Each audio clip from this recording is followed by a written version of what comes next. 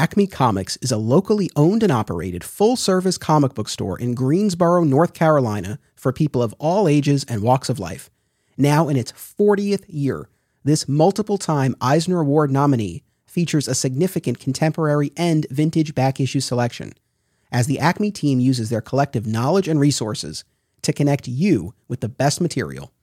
Mail-order subscriptions to new releases are available, and all offerings are available anywhere via mail order.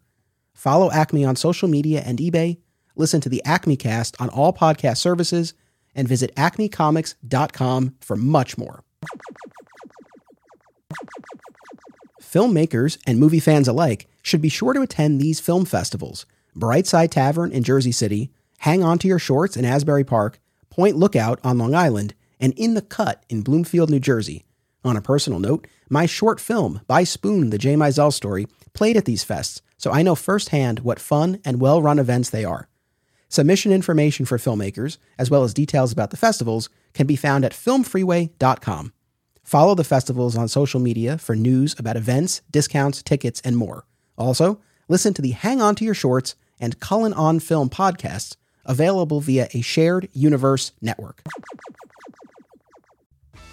3 decades ago, Mighty Morphin Power Rangers captured my imagination. Like many of my fellow 90s kids, I watched after school, joined the official fan club, and of course, collected the toys. Eventually, I put those toys away, but the flame of my Power Rangers fandom never died. Now, in this milestone 30th anniversary year, I am re-examining the show, its legacy, and the tale of its most legendary ranger across media. It's time to get back to action. Welcome to Summoning the Zords, a Power Rangers fan journey. I'm your host, Anthony Desiato. Joining me to discuss the 3-part arc, There's No Business Like Snow Business, as well as the 4-episode Arrowhead arc, is one of the hosts of the Dollar Bin Bandits podcast and a returning guest, Joe Marcello. Welcome back. Thank you so much for having me back. It's my pleasure to be here.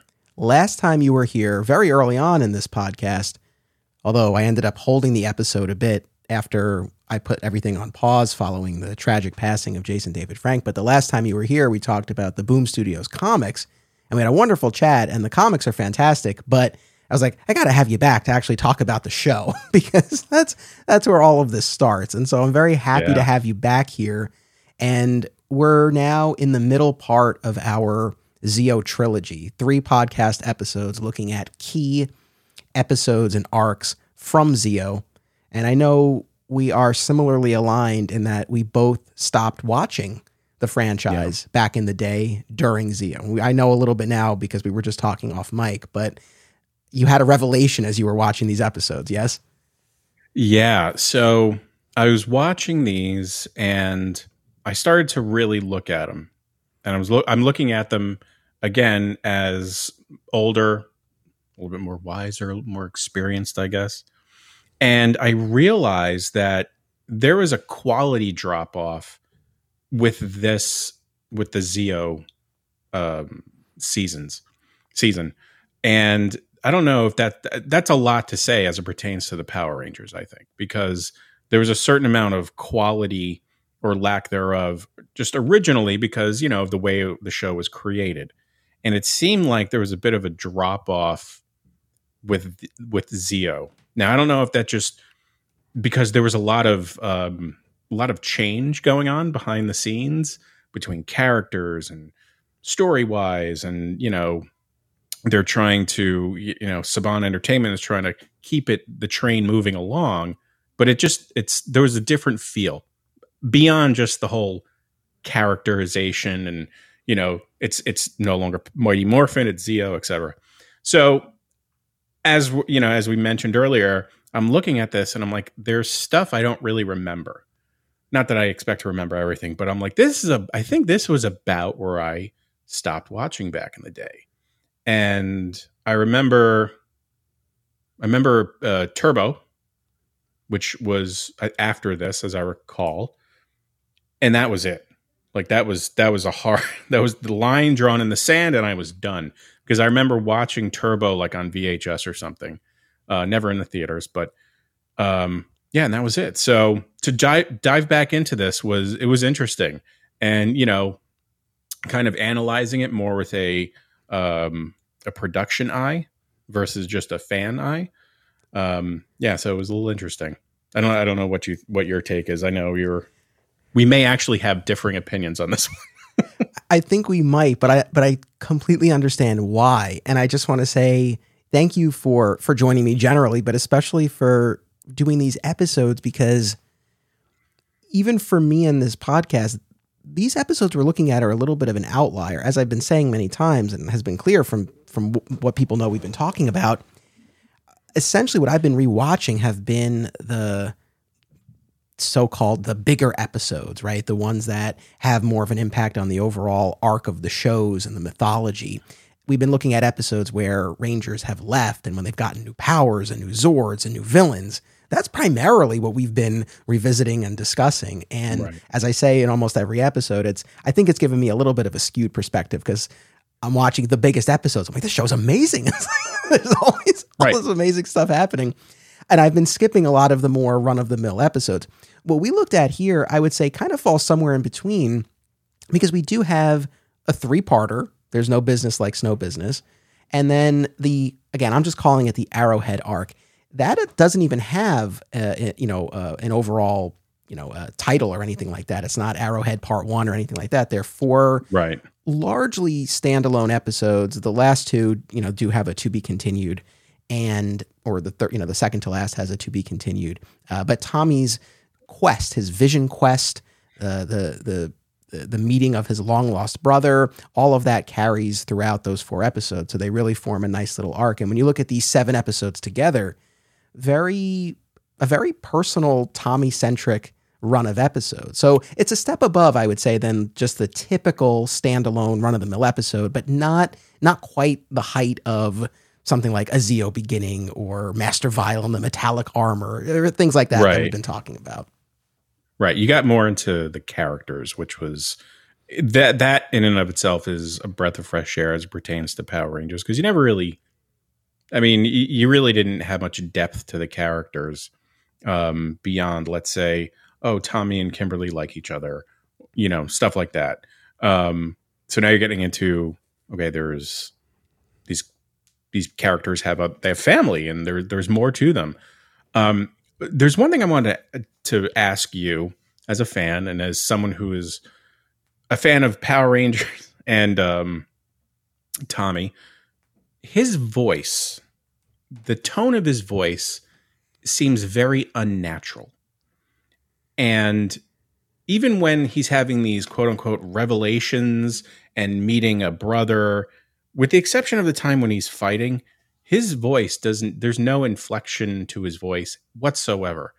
And it drives, I wish someone would step on his toe at least so I can hear him like, oh my God, oh, I have a brother. None of that. He's like, oh, well, okay. Very soft spoken, but it's very evenly toned. I'm like, it's very unnatural. I know exactly what you're talking about. And you framed it and you phrased it better than I would have been able to. And I'm glad you got there first, because I was thinking that as I was watching, and these episodes especially, because again, it is a very personal look at him. Over the course of There's No Business Like Snow Business, he gets the Dear John letter from Kimberly, who of course had previously left delivered to the Angel Grove Youth Center too, by the way, not his house, but it's mailed there. Oh, there's a lot we need to talk about with that letter. But in that arc, he's nursing a broken heart as feelings are starting to emerge from Kat towards Tommy, while Tommy himself is having a little bit of a spark with this professional snowboarder, Heather Thompson, played by Sarah Brown, who came over from the VR Troopers show. Yeah. And we get a lot of these lengthy sequences of snowboarding. And we'll talk about that. This could have been a 2-parter. This was one of my main takeaways. This was just a long Juicy Fruit commercial. Yes, essentially. It was, oh man. And then in the subsequent arc, again, Tommy has all of this inner turmoil and he goes on this vision quest and he meets the brother he never knew he had. And so that's, I think, what I was most struck by and looking at this 7-episode block, and what I was actually most impressed by, despite whatever limitations we might have seen, especially in terms of the writing or the acting, but the fact that again, I don't know that we've seen stories to this level before.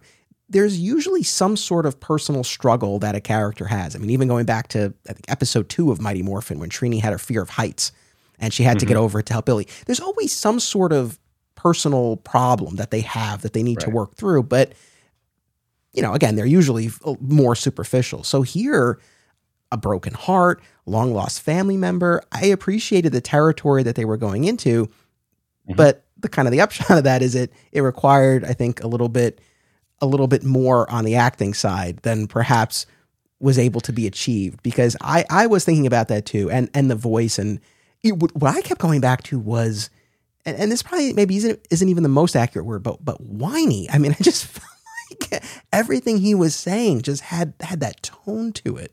Yeah. Or lack of tone, really. I mean, he was dead. He was dead inside. I mean, there was more reaction and feeling out of, I keep forgetting her name. Kat? The snowboard. Heather. No, the snowboard. Heather. Out of her being stood up more or less, but like the second or third time. Like she was like, "Are you kidding me?" Like, okay, look, there's some emotion. That's how you're supposed to feel. Meanwhile, he got a Dear John letter at the youth center in the middle of his workout from a girl that he was actually legit dating. And that's all you got to do? Like, okay, I'm gonna put down my weights. Oh, man. It's a lot of that. Yeah. Now, I've seen him speak in real life, and his voice does get louder. And so, I mean, come on, guys. Like, let's do it. Yeah, I think this just might be an instance of we've kind of hit a wall as far as acting ability. Maybe also some shortcomings in the direction department, because I don't know, maybe with the right coaching, something more could have been elicited. I don't know. I still come back to, I think there certainly there was an acting issue there. But I think, that also falls on the shoulders of the director and producers, because they're the people behind the scenes making this happen. So I think through things I've read over the years, like, that whole show was in a bit of like they were unsure of what to do, and they didn't know how they were necessarily going to proceed, because, okay, we've exhausted the Mighty Morphin stuff and what we could do with that. How are we going to go forward? And I get, I know they had their plans of, okay, well, there's other teams and other incarnations of this. How are we going to do that? And I guess there was some uncertainty behind the scenes. So I think maybe the show suffered as a result of that, because, afterwards, like, the show hit their stride, and it did kind of peak and valley a few times over the years. And now I guess they're really kind of sailing along. I mean, I haven't really watched the newest version of whatever my son watches. He seems to like it, but they certainly have much more production, higher production value. They shoot more of their own footage versus repurposing old stuff. So yeah, I think maybe, it was, maybe a little bit of both. Well, this is certainly an interesting time, and we talked about this in the last episode where we covered the transition from Mighty Morphin to Zeo, and this is kind of a unique spot, I guess, in the history of the franchise, because as we talked about, like, they held back so long on switching the powers and the costumes to keep that familiarity and that consistency. But then again, they had exhausted the footage, and look, I think they finally realized, well, hey, we have an opportunity to sell all new toys. So they finally pulled the trigger and shifted to Zeo. And, we spent a lot of time on this in the last episode. I think they did a great job of kind of creating that transition and carrying you along and making you just feel like this was all one story. But then I guess the flip side of it, and this is where this diverges, well, I guess it'll continue into Turbo, but, very shortly after this, they'll start adhering to the, new cast, new costumes, new powers every season. But it's like they were still hanging on to our cast and our ongoing storyline. But again, like I said, I mean, I did feel like they were at least moving into newer territory here and a little bit more mature material, still within the confines of, a Fox Kids show. But I did appreciate it. But listen, we got to talk about this Dear John letter. Yes. So, of course, as we've talked about when we did our big Pink Ranger episode, Kimberly had departed. She's going to train for the Olympics and gymnastics, and everyone was really supportive. One of the things that I kind of bumped up against in Kimberly's farewell. I love that Tommy was supportive. Great. But there was not a word of discussion about their relationship, right? There wasn't even anything like, oh, like, we'll stay together and write each other. Or I got to let you go, Kim. Like maybe we'll link up down the line. Like there was nothing one way or the other. And again, I'm skipping episodes, so I don't know if there was any reference in other episodes of Tommy keeping in touch, them doing a long distance thing. My gut is probably not. I think it probably wasn't. There was one episode, and this wasn't Zeo. This was like the kind of in between Mighty Morphin and Zeo, I think, where they had the the Alien Rangers. The Alien Rangers. And it was around there. I'm probably not being exact with it, but it was around there. And there was a scene where they're kind of, the new Rangers are off, like looking toward, during that like teen summit nonsense that was going on. And, Jason and Kimberly and who else? Was it Trini? Oh, well, so so Alien Rangers was, after those characters had long departed. But so if it was still right, Jason, Zach, and Trini. But they revisited those characters at some point. So they go to see them, and they're off in the distance. And there's a shot of the three characters, like, kind of walking away. And you just see, like, a behind the head shot of them. And they're kind of, like, waving to them. Like, oh, look, there they are. They're doing great. I'm like, that's it? That's how you're gonna bring back those characters or revisit them? Of course, it wasn't until, like, Zeo really gets going. They bring back Jason as the Gold Ranger or something. But like that was the only like revisiting of those characters you saw until really Jason came back. So it was really weak. Certainly could have been done better, but whatever. But to your point, and I wasn't even thinking about this, but you're right. The fact that the letter gets sent to the juice bar. Although, in fairness, they are always there. So I guess if you're Kimberly and you're like, I want him to get this as quickly as possible, that probably is the place to send it. I'll go with that. What got me, you should get it in front of everybody. Yeah, that's the thing. He's working out, which you and I, but we can both appreciate that, and he's got another set left. But we know sets don't take that long. No, and it was one of those things when he hands it to Adam, and he's like, "Oh, I got to do this set. Like, read it to me." I'm thinking to myself, of course, clearly he's not anticipating that it's a breakup letter. However, maybe there's something in there personal, intimate, whatever the case may be. Again, it's still a kid's show. It's very chaste. I'm not suggesting anything crazy here, but anything, just something private between the two of them. The fact that, and look, we need to get to the point where the rest of the Rangers learn this. I get that, but it was just so bonkers to me. Instead of waiting the 30 seconds to knock out his set and then read it quietly, privately, it's like, oh, Adam, read this aloud to the juice bar. Insane. No, Adam, my pre-workout is wearing off. Let's do this now. Let me get the set in. But let's, you read the letter. It's fine. No, there's nothing in there. Yeah, it's so much of that bothered me.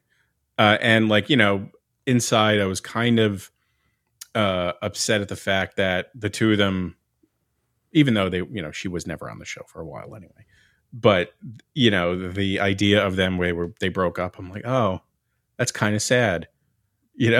I'm like, come on, Kimber, the Pink Ranger, she was my girl. What are you talking about? So it was, but then those cat feelings kind of spontaneously grew, out of nowhere. Listen, didn't take long. We know from the lore of the show that they end up together. They have a kid together, JJ, in the future.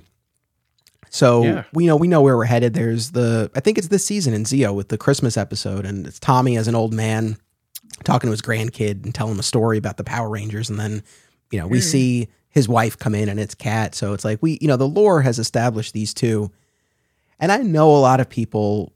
Again, we all had crushes on Amy Jo Johnson watching the show. I know a lot of people are all about Tommy and Kim, but I got to tell you, especially after rewatching, because I watched this as a kid, but I really didn't remember a lot of this. Rewatching this 3-parter, and I don't care if this is a hot take, controversial, people disagree. That's totally fine. I am Team Kat. I am full on Team Kat. The way she stepped up, put Tommy's feelings first, and we'll get into all of that. I was so impressed, and hand in hand with that, man, did Kim do him dirty with that letter.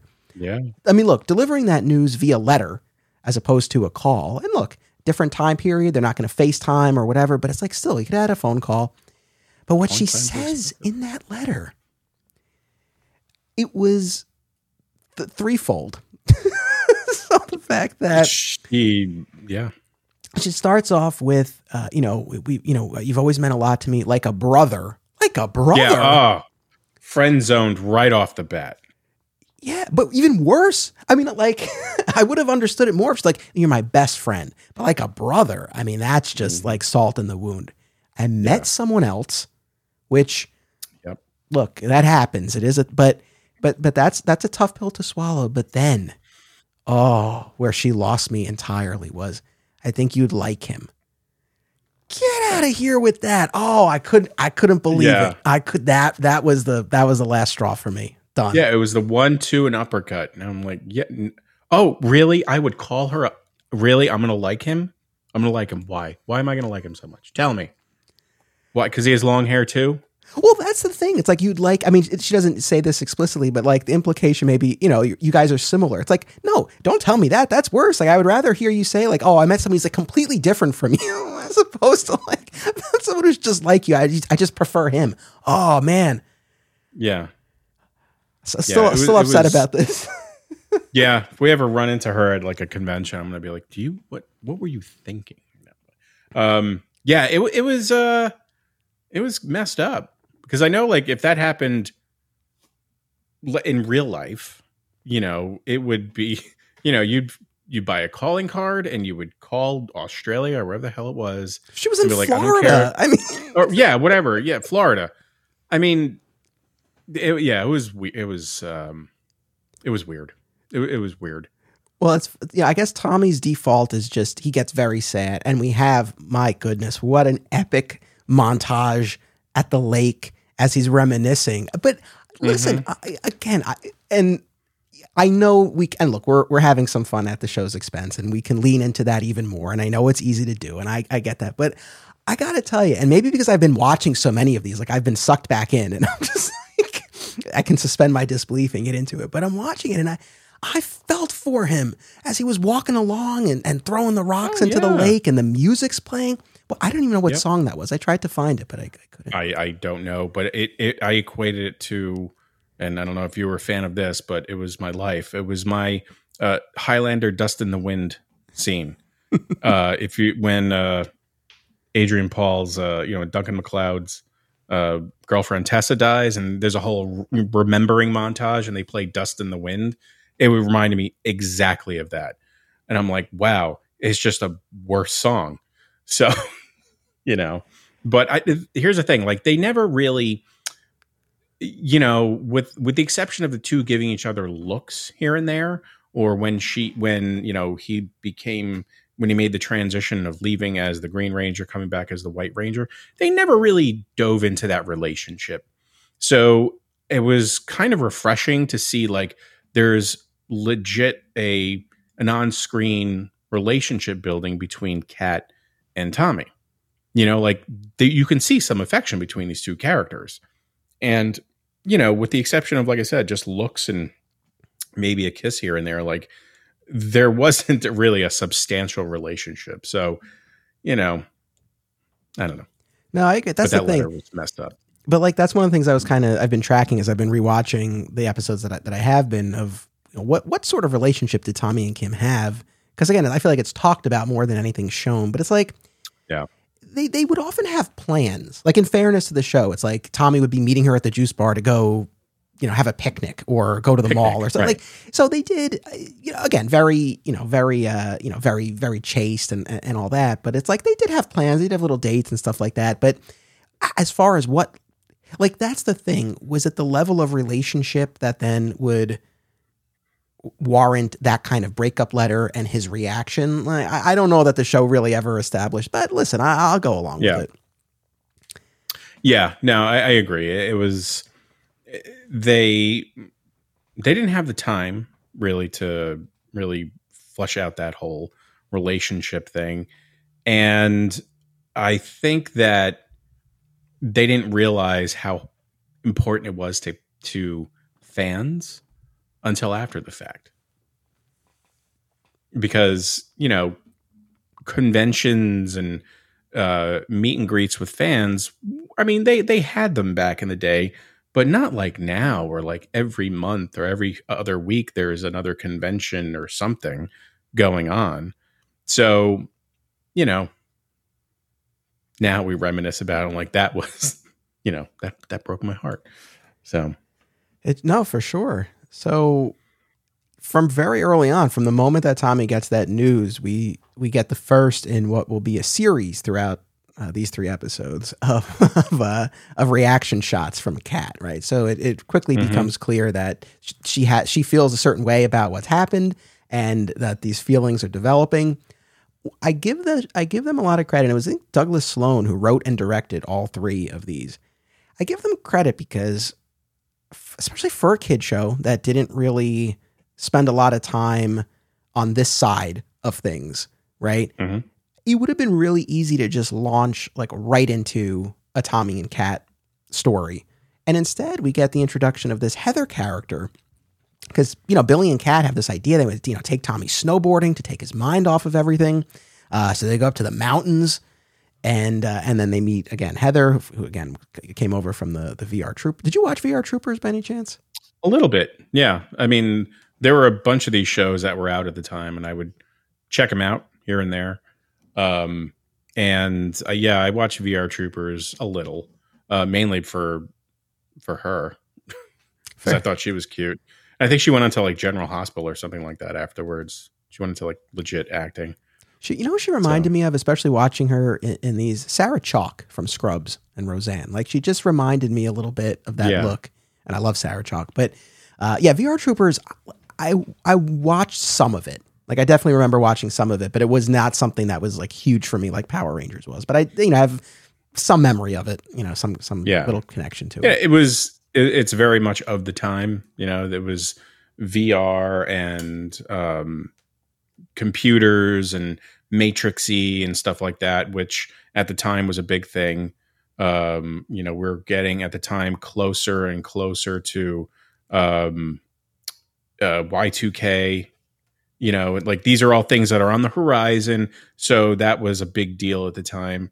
And it kind of died, I think, after like a season or 2. It wasn't, it didn't really go on beyond that, but I like that she was involved. So yeah, it was, it was cool to see her pop up on this. And so once we get past the whole business of the breakup letter, really the bulk of these 3 episodes, again, we have this, trip to the mountains where they meet Heather. And again, we get a lot of extended sequences of snowboarding. I almost timed it. Just like, man, I feel like we were on those slopes for quite some time. Again, longer than we really needed to. That's my main critique of this 3-parter. I think as 2 parts, it would have been great. And even when you look at the villain side of this 3-parter, we have the Robo Cupid monster that Mondo creates to cause the citizens of Angel Grove to fall in love with machines. So, we get Ernie caressing a blender and Lieutenant Stone fondling an arcade machine. It's weird. It's a little weird, but we have that. And that takes us through 2 episodes, and then that villain is dispatched with, and then Mondo instantly launches into, while they're still recovering from this fight, I'm going to throw another one at them. And it's the defoliator who starts killing plants and has this greenhouse effect and raises the temperature throughout Angel Grove. So again, I think when you just, even in terms of how the villains played out in this, I feel like 2 parts probably would have served the story a little better. So I'm glad you brought the greenhouse stuff in, because it seemed like all of a sudden now this season is starting to bring in more issues, like contemporary issues. Okay, the environment. We get into discussing Native Americans and their involvement, in the community and the land, and how they, respect the land and all that sort of thing. So like there was more of that being incorporated into the show versus any other season before. So I was like, okay, they're taking some liberties now with kind of the messaging and stuff like that, which I'm fine with, because, kids learn this. And if kids are going to find out that, hey, I need to respect my environment and, learn to recycle and take care of the planet so we can reduce, greenhouse gases, I'm all for it. But I think they could do a better job in how to incorporate these messages into the show versus hitting you over the head with, well, yes, these are greenhouse gases and we need to reduce them by recycling and all. I'm like, whoa, that came out of nowhere. Yes, it's a bit on the nose, especially when they're in the command center, the power chamber, and all of the Rangers are sharing what they know. And Zordon's like, "Oh, you're all very well informed. I'm proud of you." It's like, all right, but again, I appreciate the intent, even if maybe it could have done with a more subtle approach. But I was still on board with it. But so again, I mean, so this is kind of the setup for these episodes, and Heather seems to take a liking to Tommy pretty early on, certainly even more so after he saves her. So there's this whole sequence where the cogs are sent to the mountains. And this made me chuckle. Kat has to contend with them, and their whole evil plan is to move the safety markers from the slopes, which, I mean, it proves to be effective, because without that, Heather actually, careens off the mountain, and she's holding on to this one lone branch until Tommy has the idea to tie everyone's coats together and make a rope. And again, that further endears him to her, and she seems to be quite smitten. He's, again, not really feeling it, but it kind of goes along with it a little bit. But, and who would have thought they'd be such good snowboarders too? They're just good at everything. I mean, it's like when you go back to the Mighty Morphin movie, and it starts with them skydiving and then rollerblade, like they land and then they just start rollerblading. Yeah. They're good at everything. But the cogs too, they were like snowboarding. They even had like the cheesy like 90s spiky hats. Yeah.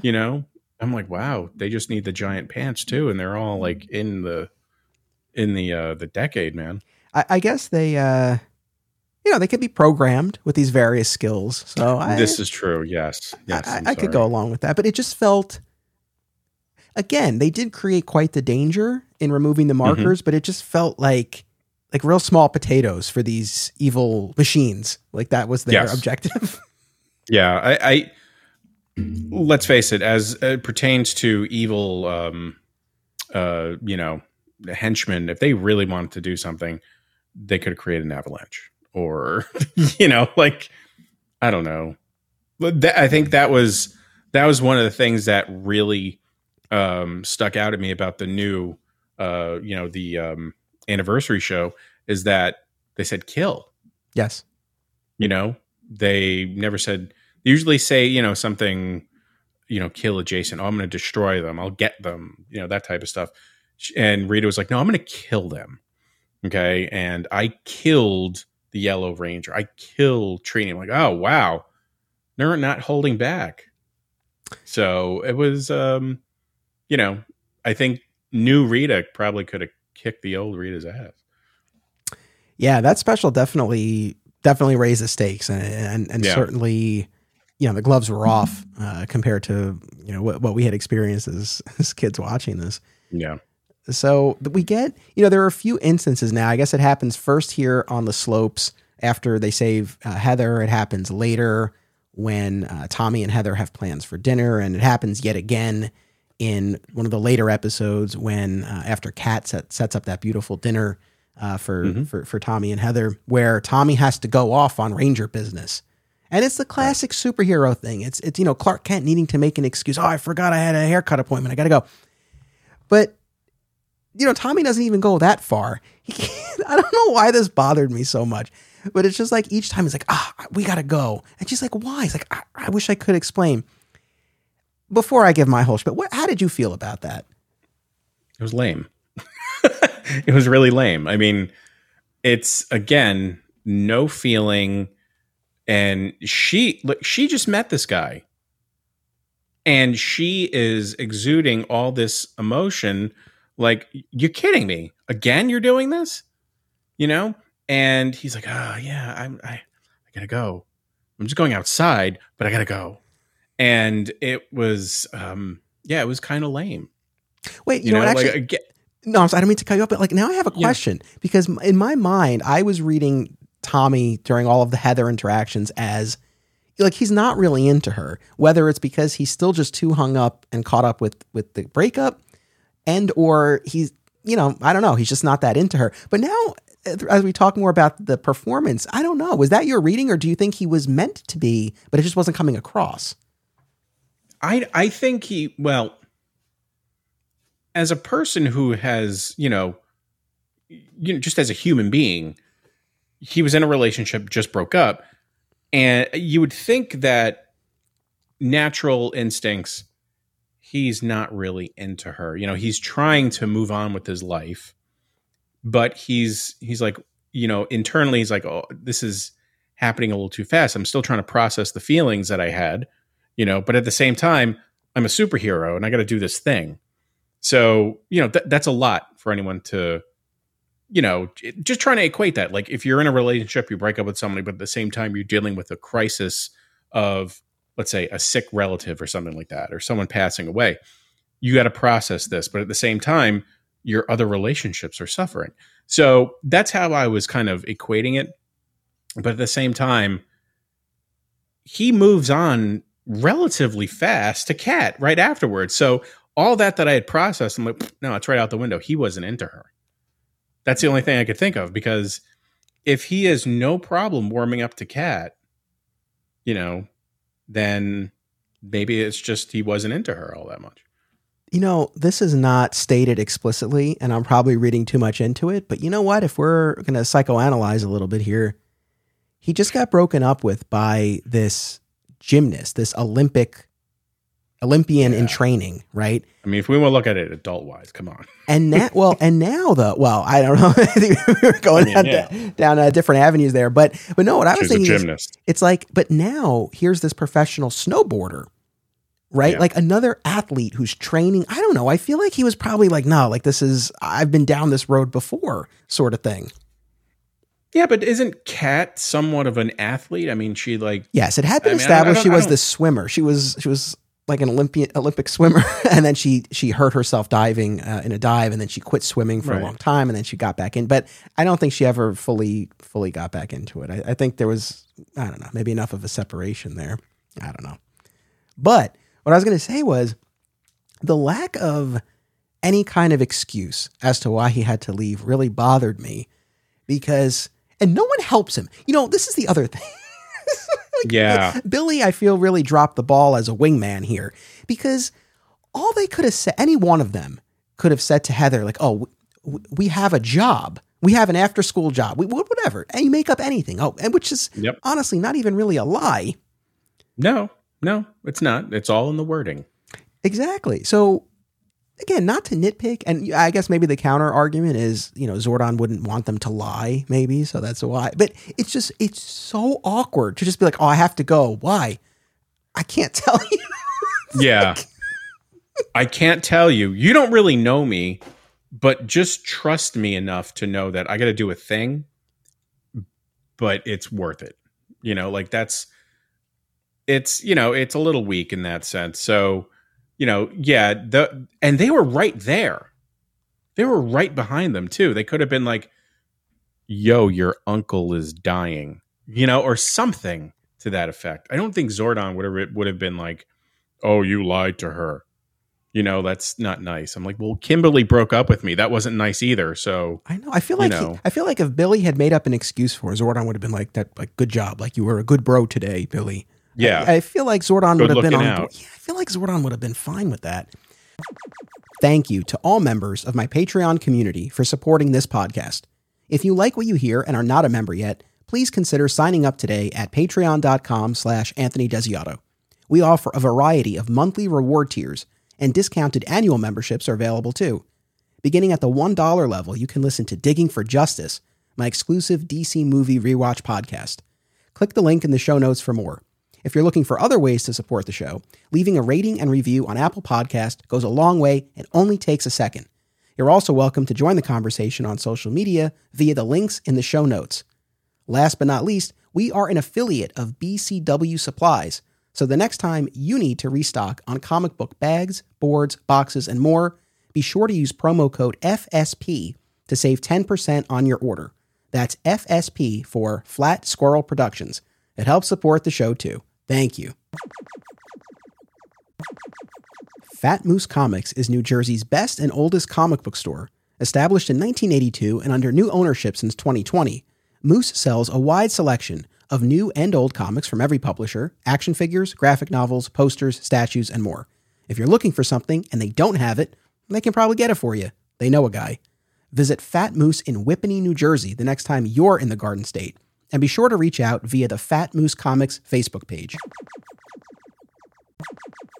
Aw Yeah Comics celebrates and promotes everything that is wonderful about comics, toys, artwork, and the joy they bring to people. Visit them in person at one of their 3 locations, Harrison, New York, which happens to be my local comic shop, Skokie, Illinois, or Muncie, Indiana. If you have children and have been looking for a family-friendly store, look no further. Join Aw Yeah for exciting events, including creator signings, how-tos, and more. Visit awyeahcomics.com and follow Aw Yeah on social media for more. Their name says exactly how they feel about it. Say it with me. Aw yeah. Speaking of Zordon, I'm going to jump around a little bit here because there were 2 things that really struck me in this 7-episode stretch. So when Tommy and Kat, I forget at which point it is that they leave when this happens, but when they join the rest of the Zeo Rangers in battle against, why do I keep blanking on this monster's name? Robo-Cupid, right? Yeah. One of the core tenets of Zordon's philosophy, right? There's the 3 rules. And we've heard this multiple times every time someone new comes on. You don't reveal your identity, you don't use your powers for personal gain, and you don't escalate a conflict. And with Robo-Cupid, typically, as we all know, the sequence with these fights is they fight the monsters on the ground, then the monster grows, then they call the Zords. Right. They called the Zeo Zords before Robo-Cupid grew.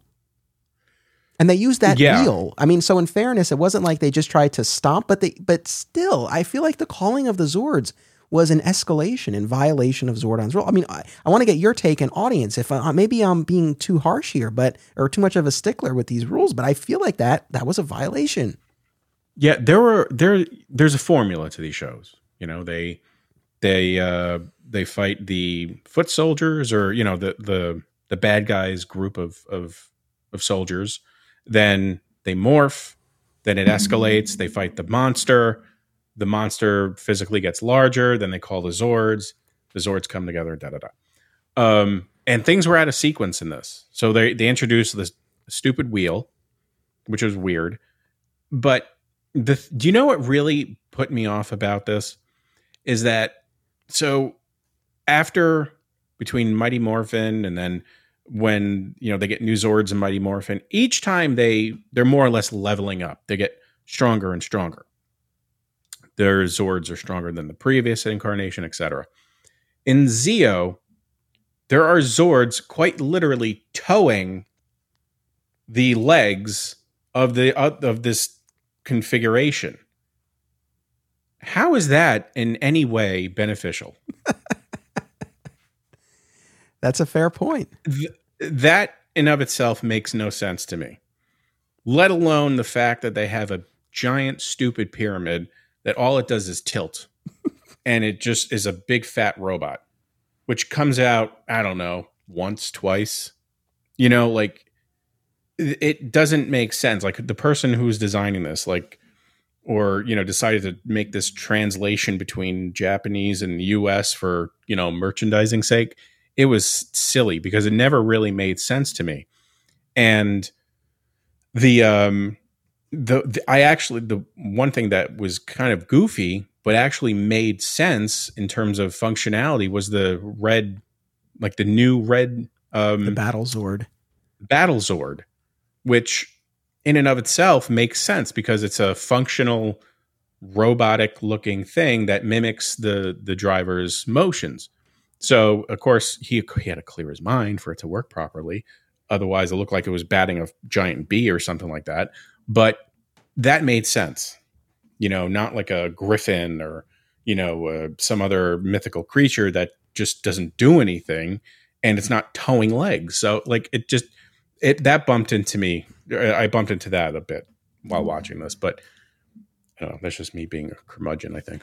No, I get it. I mean, I think maybe one way we can sort of reconcile it is that for the American show, they made Zeo the next level, but that was not the original intention. That was just another Sentai series, right? So, right. But here it was like, oh, now you're more powerful and you have better Zords, and maybe that wasn't necessarily the intention, but yeah, it is hard to see how the pulling would necessarily be a strategic advantage. But that was sorry, and this was a little off topic, but it's just in relation to the new show, Once and Always, is that you come to find out that all of these teams kind of coexist. Yes, like they're all out there in one form or another. They're all there. And of course, there were some continuity issues I had because I thought we got rid of Mighty Morphin. Like they were done, but they keep popping up. Anytime there's an anniversary or like the all red team, they're all there. Like, okay. And Tommy has like the master morpher, legacy, the master morpher, which I will say that was just awesome. But I thought we got rid of all those powers at some point, but he's still the Green Ranger.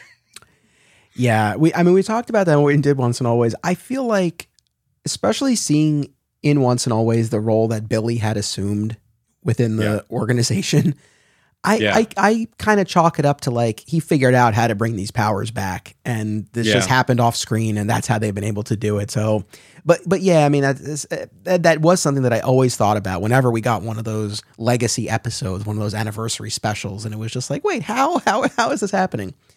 Yeah. But suspension of disbelief. Like I said, that to me felt like a violation of one of the rules. And then I'm going to skip ahead to the Arrowhead arc. Tommy reveals his identity to his brother. He takes off his helmet as the red Zeo Ranger and reveals that he's Tommy. And I get it. I don't begrudge him his decision. And ultimately, I think Zordon would understand as well. But it was shocking to me that it was not acknowledged in any way in the episode.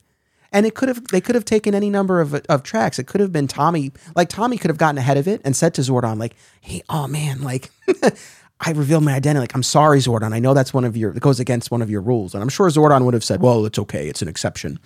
Or if Zordon had brought it up to him. I mean, however they had handled it, but to just not address it at all felt odd. They could always do it in any creative way. Like there's an emergency. He morphs and his brother is just out of eyesight from Tommy and he sees him do it. Or, there's an emergency happening right then and there. He has to do it, or everyone's going to be harmed. Like those are believable things, regardless of the rules.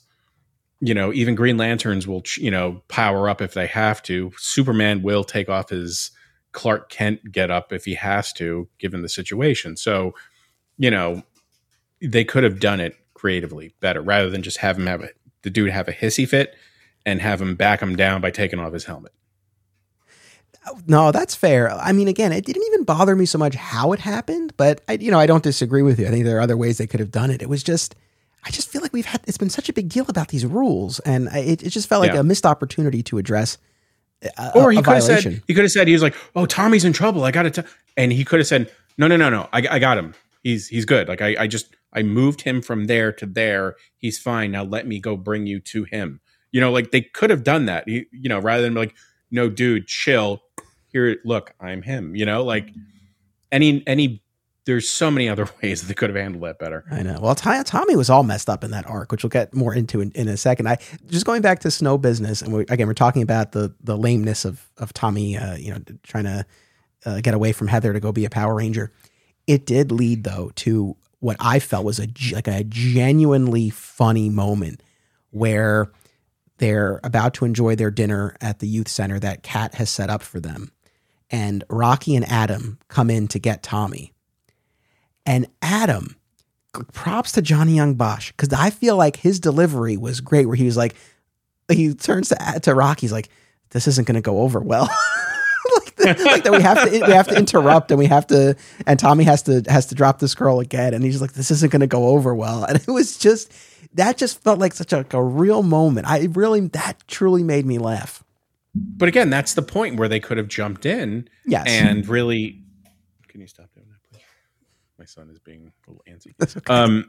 Like they could have totally just jumped in and been a bro and be like, look, I'm sorry, I didn't mean to interrupt this, but we really have an emergency. Can you stop? We're recording something. Thank you. Sorry, we have a guest appearance by Joe's son. It's all good. Something you have to look forward to. I know, our son is still young enough. We still have the gates, at the top of the stairs. So it's like he literally can't get down here. I miss those days. I miss the days of gates and. Although now a lot of times if I say like I'm going downstairs, he's like, I want to come too. And and that's fine. And I've shown him I feel bad because it's like I have all these toys down here, like all these figures. Dude. Oh my goodness. Yes. As you do. And our people who are watching on YouTube can see right behind you. Yeah. Yeah. No. And there's so many more. And when they were younger, they're like, but you have all these toys. I'm like, yeah, but they're just to look at, not to play with. So. But and I agree, like Rocky and Adam, they could have been bros. They didn't. But I gotta say, I think that the thing I was probably most impressed with in this arc was the maturity of Kat and the show. Because again, you watch this whole sequence where she's putting together this dinner, like this fancy dinner. She's setting the table and laying out all the utensils, and then like it's a lovely presentation, and she's getting all dressed up. And if it had been that she was just doing it for her and Tommy, we would have gone along with it, right? And they make you think that, right? Like Tommy shows up all dressed up because he got this invitation, and then instantly she's like, "Oh, Mr. Oliver, your table's ready," and you realize she set this up for the two of them, right? Because even though she's developed these feelings for Tommy, she wants him to be happy more than anything else, and has seen him spending time with this girl and thinks that's what he wants. And I just thought it was, again, surprisingly mature for the character and the show. And it really, really made me even more Team Cat. Yes, I agree with you. It was like something out of Full House. It was like Stephanie and DJ getting Uncle Jesse and Becky on a date after they had like an argument. One of those types of things. And, they sent this person and that person invitations to meet at this spot at the same time. They get there and the two of them meet like, oh, well, you're here. Oh, you're here. Oh, we might as well have dinner. One of those types of things. And, it was kind of heavy handed in the fact that you start to realize like, oh, well, clearly Kat has feelings, but she is, again, like you said, she would much rather Tommy be happy than, even if it means, at the price of our own feelings. So, and to the show's credit, there's not a lot that's said about this. They convey so much through her looks, and she has a line to Tanya where she's like, because I think Tanya says like, "Oh, like that was such a nice thing you did," and she's like, "Yeah, or a stupid thing." And I appreciated the show not spelling it out 100%. For the audience, because they could have, and I feel like it would have been in keeping with the show if she was like, well, because I actually really like time. Like they didn't need to do that. Again, I think we got a different amount of mileage out of these episodes. Yeah, I agree. One thing that really kind of I had a bit of started to remember with this show is that all of a sudden now we're getting a lot of Bulk and Skull, and their stories really have absolutely. Michael, you have to stop. Sorry, guys. It's okay. Have absolutely nothing to do with the story. Like previously was, we have to find out who the Power Rangers are. That made sense. Okay, there's a connection to the larger arc. Now these two are just Abbott and Costelloing their way through the show for no reason whatsoever, other than some type of comic relief. But it's just it's not even funny though anymore. Like it didn't make any sense. Bulk cut his hair. I mean, look, for me at the time, I actually still had hair. and it was long. And this is when Metallica cut their hair, and then Bulk cut his hair. Like everyone with long hair was getting it cut. So this was a very hard time for I understand. I will say, I do think the season where they were trying to figure out the Rangers' identity, that was the best, because we had moved past them as the bullies, but they still had a reason to be kind of in the mix. And then with season 3 of Mighty Morphin, that's when they become members of the Junior Police Patrol, and that continues into this season. And later on, they'll all get kicked off the force, and then Stone opens up a private detective agency, and they go to work there. And yes, they do become, I guess, more tangential. But and the audience has heard my evolution over the course of these episodes. I've really kind of come around on Bulk and Skull. I used to find them a lot more grating, and now I don't mind them so much. And some of their bits I actually do find amusing. In this stretch of episodes, this is the point where they still have Rito and Goldar, who have lost their memories essentially as pets. So there's that whole business. And of course they're working for Lieutenant Stone, who, again, I know I'm overthinking this, and it's like we have to have a setup and we have to have these episodes or storylines for Bulk and Skull, but it's like Bulk and Skull are so clearly incompetent, yet Lieutenant Stone continues to give them important missions. Right. To watch over his flowers before the contest. And of course that goes awry because we have the defoliator who's killing plants. They have to sell these raffle tickets, and they keep getting outsold by this guy named Del Mar, who ends up being the son of the chief of police. Again, it's, the like simple little comedic setups to these things, but it's just funny to me. It's like, if these guys are so inept, why are you entrusting them with anything? I even back then and now more so, I always thought there has to be something more to these two characters for them to be there. I don't know if there's something behind the scenes. They had an intention of introducing them for a reason beyond just them being the silly bully types, just to kind of cause aggravation for their Power Rangers and in their civilian, identities. Because there really is no reason for it, because they just take up time in the overall story arc. Like logically, okay, it's less time for them to create, stuff. So now it's filler basically. But like, goddamn, they could have done something different. Like it just, their music is like goofy clown music. Do do do do do do. Like, oh, come on, guys. Like, I know. I mean, I think just from a practical standpoint, it was right to kind of take up enough of the episode where it can alleviate because they were cranking these out and, filming multiple episodes in a week. And again, they weren't filming entire episodes, just the pieces that they needed of the kids. And so, I think this kind of just let some of that weight and pressure off of the other actors. And, they knew they had a few minutes of each episode that they could reserve for Bulk and Skull. Keeping in mind too, it's like made for kids. So this idea of like these two clowns, which is, I don't think is inaccurate, like kind of bumbling around, like the kids will find that amusing. I think narratively, we're really getting into this here, but I think we're really analyzing having non-Ranger characters, just like normal people in this world, I do think is helpful and gives you a little bit of context for how the world kind of perceives us. I mean, one of the episodes that we looked at, Stone gives them this psychological evaluation and the Rorschach test, and like everything they see is a monster, but it's like in Angel Grove, that's actually an advantage because they're constantly under monster attacks. I also, and I don't know if this had been established previously, but there's this whole siren system, right? Like when the monster attack is over, the alarm goes off. Clear. Yeah. And it's like, well, wow, that makes sense that they would have they're constantly under attack. So that totally makes sense. So I've come around a lot on Bulk and Skull, so much so that one of the only things I didn't like about Once and Always, because I did an hour and a half on it. I loved it, but no Bulk and Skull. I mean, they had that little, the billboard with them on it, but it was just like, I felt like it was missing a little something. And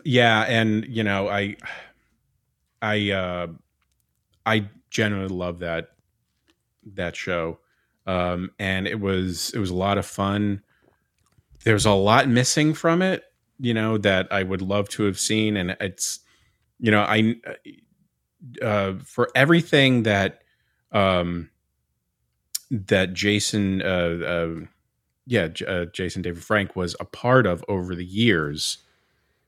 Just all the side Power Ranger stuff that he's been involved in, it really bummed me out that he wasn't a part of this, which was filmed way before he passed away. So, even his scenes, were done, that stuff was done way before. And I mean, I know that there were some issues with like Kimberly and negotiation wise, but like for it to not have Tommy in there, in some form. I mean, he has a legacy morpher. I mean, he could have been in it as two Rangers. So, it was, yeah, there were some elements that were really, missing again though, but it did a great job. A lot of fun. Even the Chitty Chitty Bang Bang car was cool. And Trini's daughter, I thought was awesome. Yeah. Yeah. For anyone who hasn't listened to our episode on it, I encourage you to check it out. And, one of the things just real quick that we did talk about was, I mean, we would have loved if all of the originals had been able to be there. And at the same time though, it created space for Billy and Zach.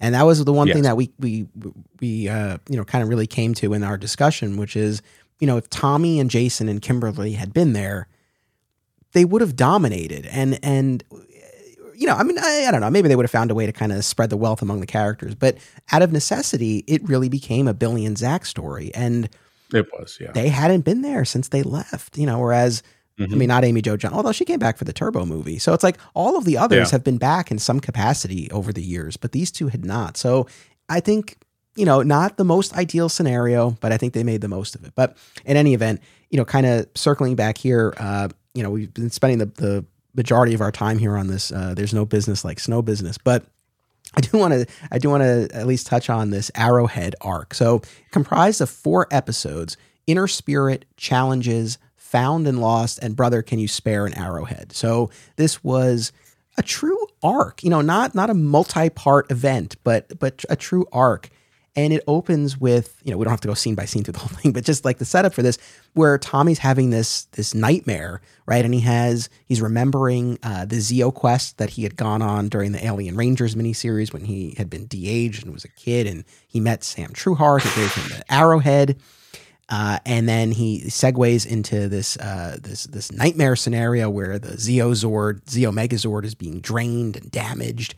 And he goes to the power chamber in the middle of the night and wakes up Alpha, and they're running these tests, and he's really kind of out of sorts. And then of course this coincides with this Native American arts exhibit that's happening at the youth center. I mean, this youth center, man, is quite the hub. In the next episode, they're going to have boxing lessons led by Lieutenant Stone, which I don't know if you noticed his shirt, but Jerry the Rock Stone. Yeah. And man, did I get a kick out of that. I thought that was great. Yeah. That was, I noticed that right off the bat. It was pretty funny, but I always, it was very typical, like, police boxing. It's like an old, not I'd say old trope, but it's an old trope, but the police in their spare time, what are they doing? No, they're boxing, like old school, like boxing, like put up your dukes and, big, gloves and stuff like that. And it's, you're not letting me do this. Kids, man. What made me laugh was it seemed like all they did for that whole first lesson was just jump rope. It felt like that was all they, and then at the end, it's like, I'll see you guys next week. It's like, they're really very methodical, very slow. You got to train before you even pick up the gloves. You got to really, yes. It's not hard. How hard you hit. That's right. Yeah. This Rocky fan was very pleased with this boxing episode. With Punch-a-Bunch was our villain for that one. So again, it's like we do have this bigger picture of Tommy working through what he's working through, but within that we get sort of like classic Power Rangers episodes, right? Like they're learning how to box, and then the villain is a boxer, and the climax is this boxing match between the Zord and the Moss. So all that stuff was fun, but and again, just to kind of run down the villains real quick. So in the first episode, it's Main Drain, who drains the power from the Zord, just like Tommy had his dream about, and that necessitates calling in the red battle Zord that Tommy controls. But unlike the other ones that have a more of a mechanical operation, this one is dialed into Tommy's mind and his emotional state. So since he's out of sorts, he has having a very hard time controlling the Zord until he realizes it's not about exerting control over the Zord, but rather becoming one with the Zord. And then he's able to do what he needs to do. But this like performance anxiety that he has continues over a couple of episodes because they get to the point where they want to merge the Battle Zord with the Zeo Megazord. And the interface isn't working because he can't get himself together there. So I thought that played out well as a sort of the, you know, the consequence of his inner struggle. I thought this arc was good. It just went on too long. Like they really could have condensed it, and it would have made it better. There was too much of, you know, you're spending like just the shots or the scenes were just much longer than they needed to be. And like if they were, if each shot was half as long as it was, I think it would have been a much tighter, the pace would have been faster. It would have exuded more emotion, because if you're leaving, you know, you're hanging on these characters and they're still having a hissy fit, at some point you come down from that. So I think just in terms of pacing a show, like they could have just made it a little bit faster and it would have been a little bit more interesting, you know? But yeah, I mean, it was cool. We're getting more of Tommy, his like family. He was adopted.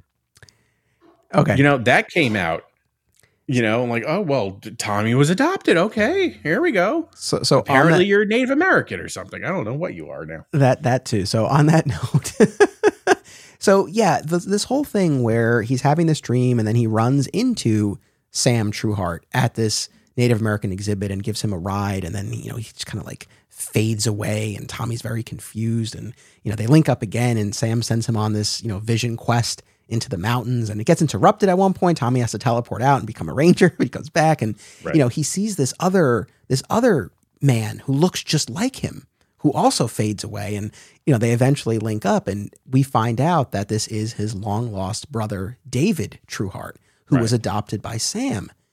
And in that moment, Tommy goes, "Oh, I was adopted too." And I said, "You were?" And so I reached out to one of our previous guests, Lance Laster from the Always Hold On to Arrow podcast. And, you know, unlike ourselves who watched for a time and then stopped and have been away from the franchise for a long time, Lance has continued watching. And so I always like getting his perspective because he knows far more. He's very knowledgeable about the franchise generally. And I messaged him just like shortly before we did this, and he got right back to me. I was like, so when Tommy says he was adopted, was there any reference to this previously? And Lance was not 100% sure, but he didn't think so. So, and that's my instinct as well. It's like, I really feel like this was the first time this was, which is fine. I don't think there's anything that was ever said or established in a prior episode that contradicts it, but it just felt like this is pretty big information to just kind of like throw out there. It is. It's something that should have come up in his relationship with Kim. You know, like when you're sharing information with somebody, certainly if you knew it, you know, and you're sharing personal bits and pieces of your life, that's a big deal, you know, and that's something that should have come up in one way or the other. And just for it to be, you know, just to be kind of brought out as a plot point, you know, just to move the story along, like, it was a little jarring, you know? But I remember when that character came out and then finding out later on, like, oh, that was really his brother. Yep. In real life. So that was pretty interesting. Very interesting. So David, Tommy's brother, was played by Jason David Frank's real life brother, Eric Frank, who very sadly passed away in 2001, not too long after this.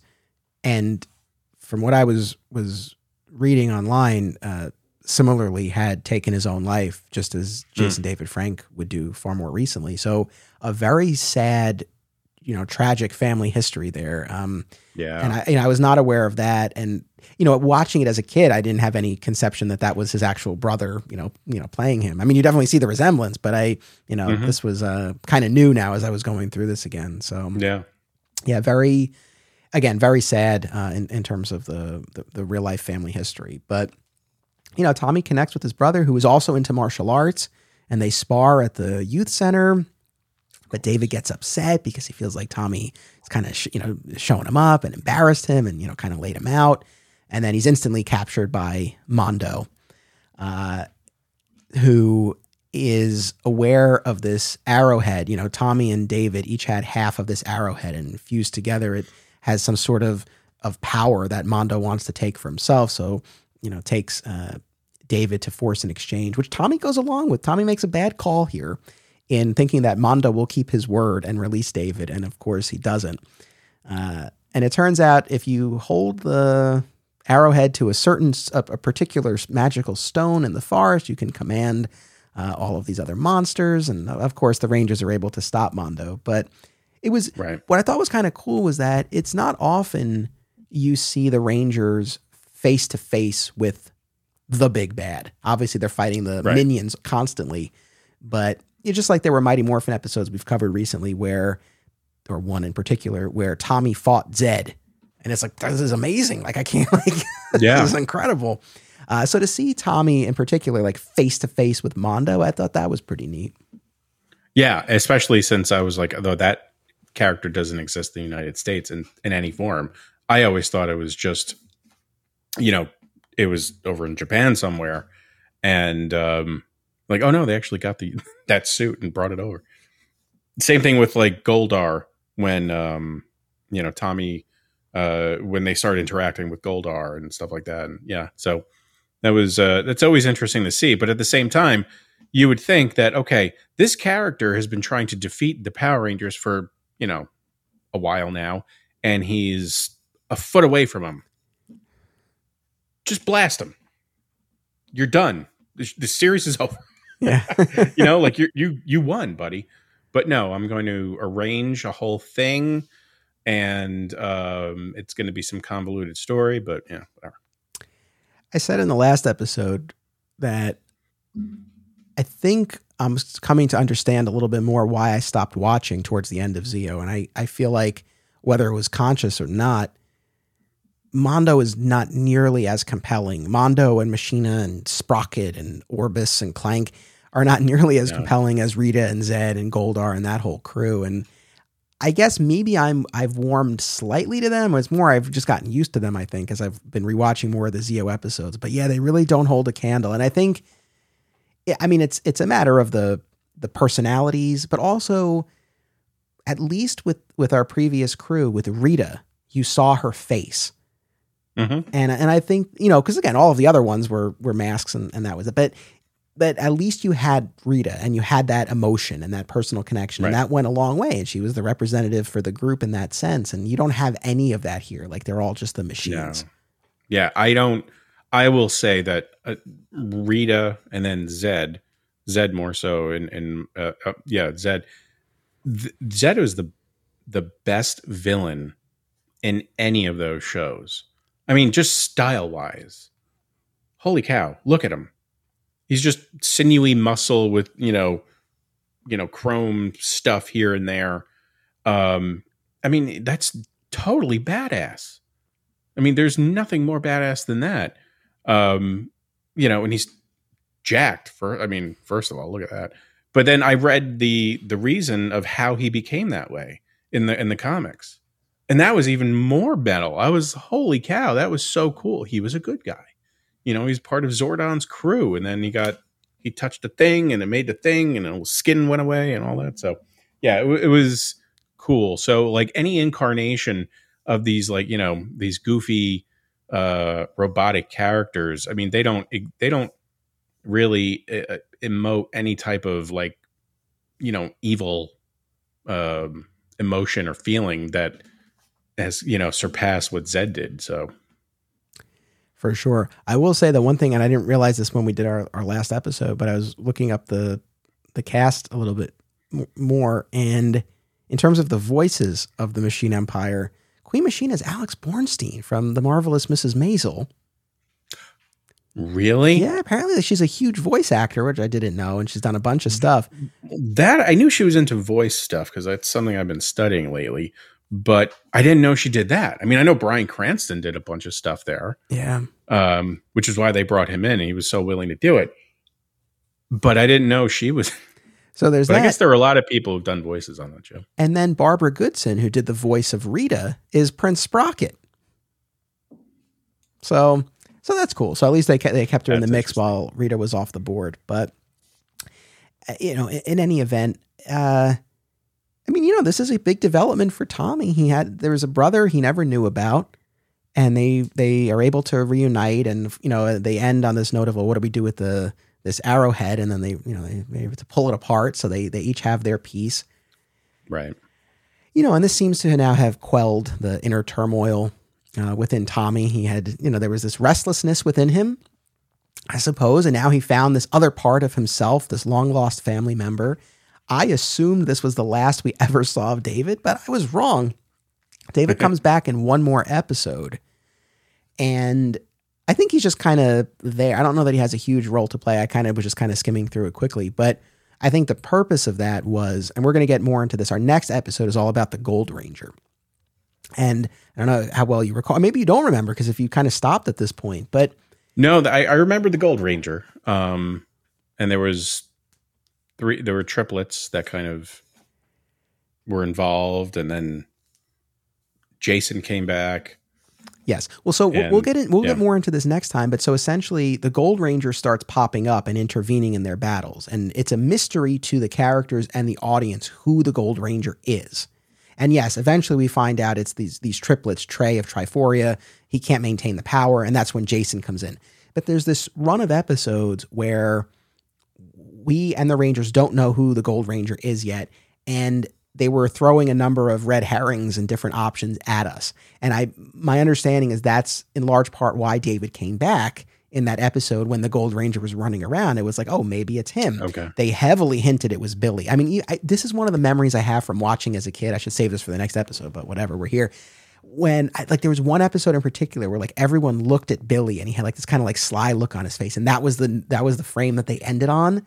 And I remember normally I watch by myself, but I remember my parents were watching with me for that particular one. And I remember turning to them Billy's the Gold Ranger. I was so excited, and clearly that's not the direction that they went in. But but so I think that's why he came back, because it was kind of oh, maybe he's the Gold Ranger. So he did have at least one other appearance. So that's kind of cool that it wasn't just, the contained to it, because this is a major life development.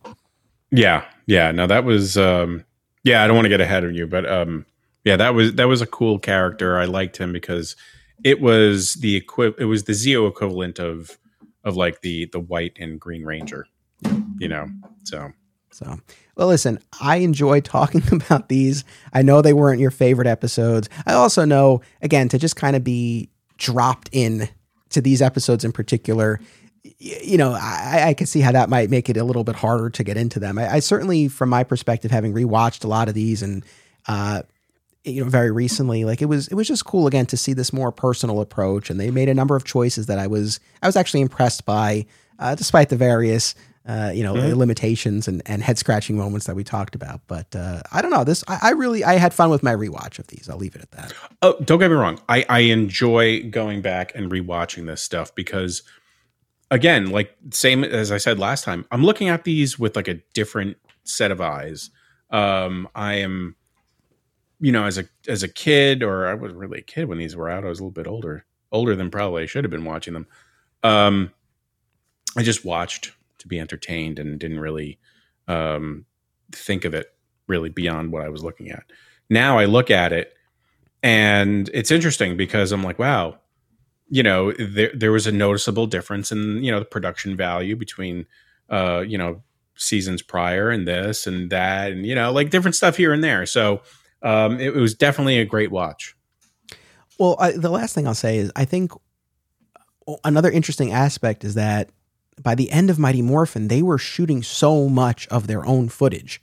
I mean, it's other than the Zord stuff, essentially. I mean, when you look at all of the Ranger battles, because again, as we've said a million times, White Ranger came from a different Super Sentai series than the rest of Mighty Morphin. So it's like anytime you saw the entire team together, which was a lot, it was American made footage. So I think now what we're seeing in Zeo, and I guess we'll continue in the subsequent seasons, is more like what we got at the beginning of Mighty Morphin, where it's really primarily the them as civilians. That's the original footage, and then the rest is the Japanese footage. So I don't know, maybe there's a little bit of that kind of going around, because we had gotten so used to a slightly different mode of production and storytelling, and now it's kind of like shifting back a little bit. But one last thing that I've noticed, apparently the sun is never out in Japan.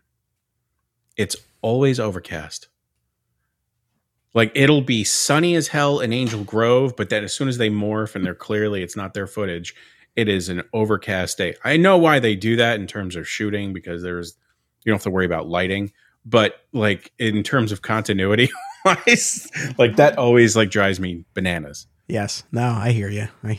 So the Dollar Bin Bandits podcast, you guys interview legendary and current comic book creators, the inside the actor studio of the comic book world, I believe is how you guys bill yourselves. So, and I agree with that description. So, for people who want to find and follow the show, where would you like to direct them? Dollar Bin Bandits on YouTube. If you go to Apple Podcasts, you can find us in Dollar Bin Bandits. Dollar Bin Bandits on Spotify. Dollar Bin Banter is our group on Facebook, our group page. So definitely check that out. People who like comics, who want to discuss any comics that they bought or, they found in their collection, definitely check that out. So we're out there in any form. Awesome. Well, I hope everyone will check out your podcast and connect on social media. And I thank you very much for joining me for this. I enjoyed talking about it. And I'm glad that we got to have you back to actually talk about the show. Thank you so much for having me back. Audience, thank you as always for tuning in. I really do appreciate it. Make sure you come back in 2 weeks for our next all-new episode. As teased, we will be concluding our look at the Zeo era, the Zeo season, and in particular, we'll be focusing on the Gold Ranger, which I'm very excited. I haven't done my rewatch yet, but I'm very excited to get into those episodes and to talk about them. So make sure you come back. And of course, once a Ranger fan, always a Ranger fan. This show is part of the Flat Squirrel Podcast Network, home to Digging for Kryptonite, another exciting episode in the adventures of Superman, Summoning the Zords, and My Comic Shop History, available wherever you get your podcasts. Be sure to subscribe and leave a review today. Sign up at patreon.com/Anthony Desiato for additional content. Thank you all